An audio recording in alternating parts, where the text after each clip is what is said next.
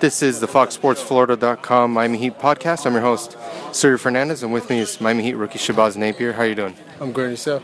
Good, thank you. I saw right here at practice, you're doing a lot of work with Chris Bosh. What exactly were you guys doing? Is that something that's common that Bosh has kind of, and maybe Wade, has helped work with you on your game? Yeah, as of late, and as well as in the beginning of the season, they've always taken me under their wing, and this is just another day. Just working progression, seeing and reading the defense and figuring out ways so I can get guys open and get a shot off. How important is it to get that perspective from NBA veterans on your game?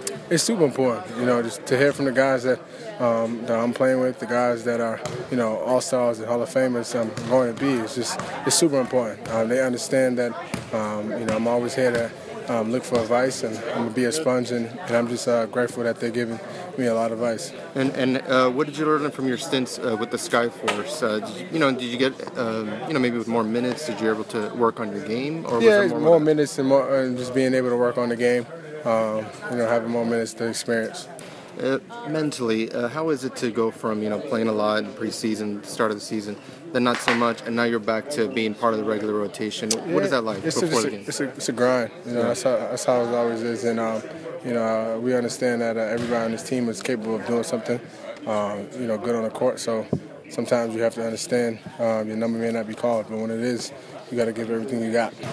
And speaking of, just this whole year of change for you, I mean, just the NBA grind itself is crazy, but just how much of your life has just changed from one year to the next? How do you mentally, Basketball-wise, you still understand that there's a grind. You understand it's a new level, so you got to push yourself, to the next level. Off the court-wise, it didn't change so much. I still have the same people around me that I had before. So it's just understanding that we're in a situation where you're super blessed to be here, and you just got to take advantage of it and be the right person that you are.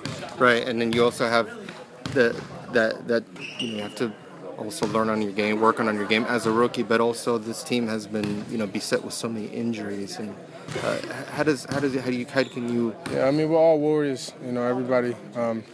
Everybody understands that this game, sometimes you may get nicks and the bruises, and sometimes you may be out, and the next guy is going to step right up. And that's one thing that every single person has preaching, every single person has understanding of it. And you just got to go out there and do what we can do what we have, and hopefully we give everything we get some wins out of it.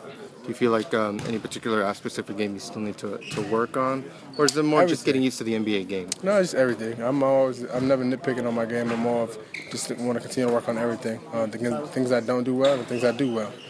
Because at the end of the day, I want to be an overall great player, and I got ways ahead to get there.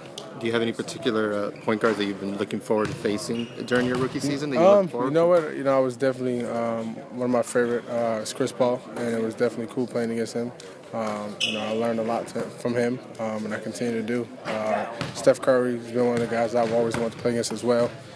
So it's a lot of other guys, but those kind of guys are my top two that I always looked up to. I was thinking with the whole thing with Deflategate and footballs are so important to quarterback. How important is the actual basketball for a point guard? Do you have a preference for that, or does it really matter? No, I don't think it matters. I don't think you can kind of put that concept with football and basketball. We don't throw the ball in the air for numerous minutes of the game. So, but at the end of the day, I think basketball is a basketball. And a football is a football, so you can't kind of put those two things in the same concept. No difference. Doesn't matter to you. Have you been able to reconnect with your Puerto Rican roots here in South Florida? Has that been anything? What? No, I haven't really done so much other than just just a grind.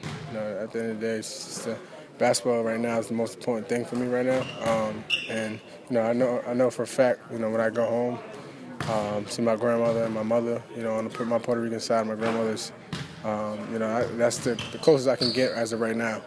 So when I get back to Boston, we play in Boston, that's one thing I'm going to do is see my family and spend some time with them.